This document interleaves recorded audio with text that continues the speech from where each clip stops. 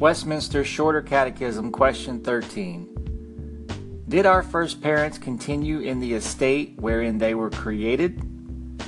Answer: our first parents, being left to the freedom of their own will, fell from the estate wherein they were created by sinning against God. Scriptures are Genesis 3, 6 through 8 and verse 13. And when the woman saw that the tree was good for food, and that it was pleasant to the eyes, and a tree to be desired to make one wise, she took of the fruit thereof, and did eat, and gave also unto her husband with her, and he did eat. And the eyes of them both were opened, and they knew that they were naked, and they sewed fig leaves together, and made themselves aprons. And they heard the voice of the Lord God walking in the garden in the cool of the day, and Adam and his wife hid themselves from the presence of the Lord God amongst the trees of the garden. And the Lord God said unto the woman, What is thou that thou hast done? And the woman said, The serpent beguiled me, and I did eat.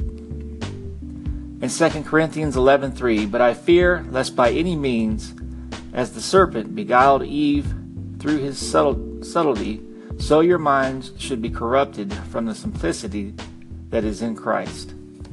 This concludes the reading of Westminster Shorter Catechism, Question 13, brought to you by thereignofchrist.com.